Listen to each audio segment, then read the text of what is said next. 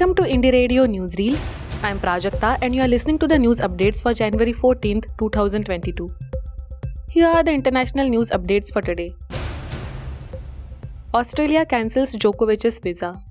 Novak Djokovic is set to be detained on Saturday after Australia cancelled his visa for a second time in a row over his right to remain in the country unvaccinated. The decision made on health and good order grounds means he faces deportation and a 3-year visa ban. Djokovic's lawyers called the decision patently irrational and will appeal. The men's tennis number 1 is still scheduled to play in the Australian Open in Melbourne on Monday. Prime Minister Scott Morrison said that the decision followed careful consideration. Cyber attack hits Ukrainian government. More than a dozen Ukrainian government websites went down on Friday in a cyber attack that also targeted embassies. The Foreign and Education Ministries were among those hit, along with embassies in the UK, US and Sweden. Before the sites went down, a message appeared warning Ukrainians to prepare for the worst.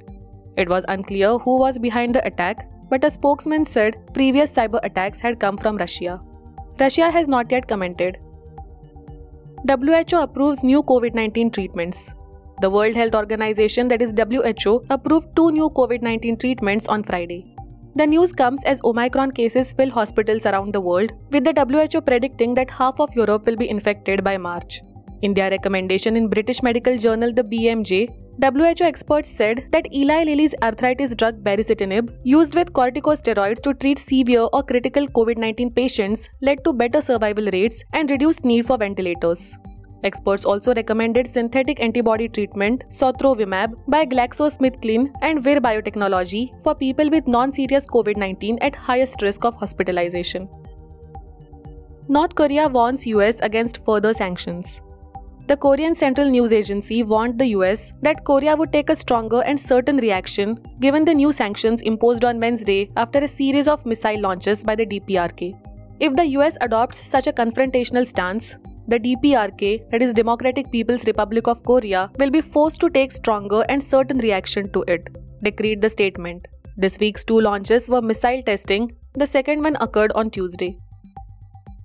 Japan team carries out world's first spinal cord stem cell trial. A Japanese university said on Friday that it had successfully transplanted stem cells into a patient with a spinal cord injury in a first clinical trial of its kind. There is currently no effective treatment for paralysis caused by serious spinal cord injuries believed to affect more than 1 lakh people in Japan alone. Surgeons at Tokyo's Keio University want to study whether induced pluripotent stem, that is iPS cells, can be used to treat the injuries. Now to the national news stories. General Rawat's chopper crashed due to pilot error in cloudy weather. An unexpected change in weather that disoriented the pilot, who then probably hit the aircraft at a surface, had led to the December 8, 2021 crash of the Mi-17 V5 with India's Chief of Defence Staff General Bipin Rawat, the Tri-Services Court of Inquiry has found. Air Force Chief Air Marshal V.K. Chaudhary, along with the head of Probe Committee, Air Marshal Manvendra Singh, had briefed Defence Minister Rajnath Singh about the findings on January 5th. The Indian Air Force said on Friday that the Court of Inquiry had submitted its preliminary findings, ruling out mechanical failure, sabotage, and negligence. COVID positivity rate in Delhi about 30%. Delhi on Friday reported 24,383 fresh COVID-19 cases and 34 deaths, as the positivity rate also rose to 30.64%. The cumulative caseload has risen to 16,70,966 and the death toll to 25,305. On Thursday, Delhi had recorded 28,867 new COVID-19 cases, the highest single-day number since the beginning of the pandemic, according to the city's health department. Kerala court acquits judge accused of raping nun. A court in Kerala on Friday acquitted Roman Catholic Bishop Franco Mulakkal of the charges of raping a nun in a convent. This has triggered emotional reactions from nuns who support the survivor, while the priest urged followers to praise the Lord and be happy.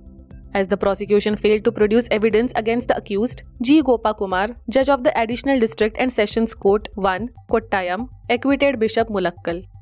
He was accused of raping the nun multiple times during his visit to a convent in his district between 2014 and 2016 when he was the bishop of the Jalandhar Diocese of the Roman Catholic Church.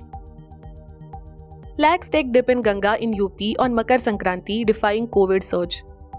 Tens of thousands of devotees took a dip in the Ganga in Prayagraj on the occasion of Makar Sankranti on Friday, belittling the coronavirus threat.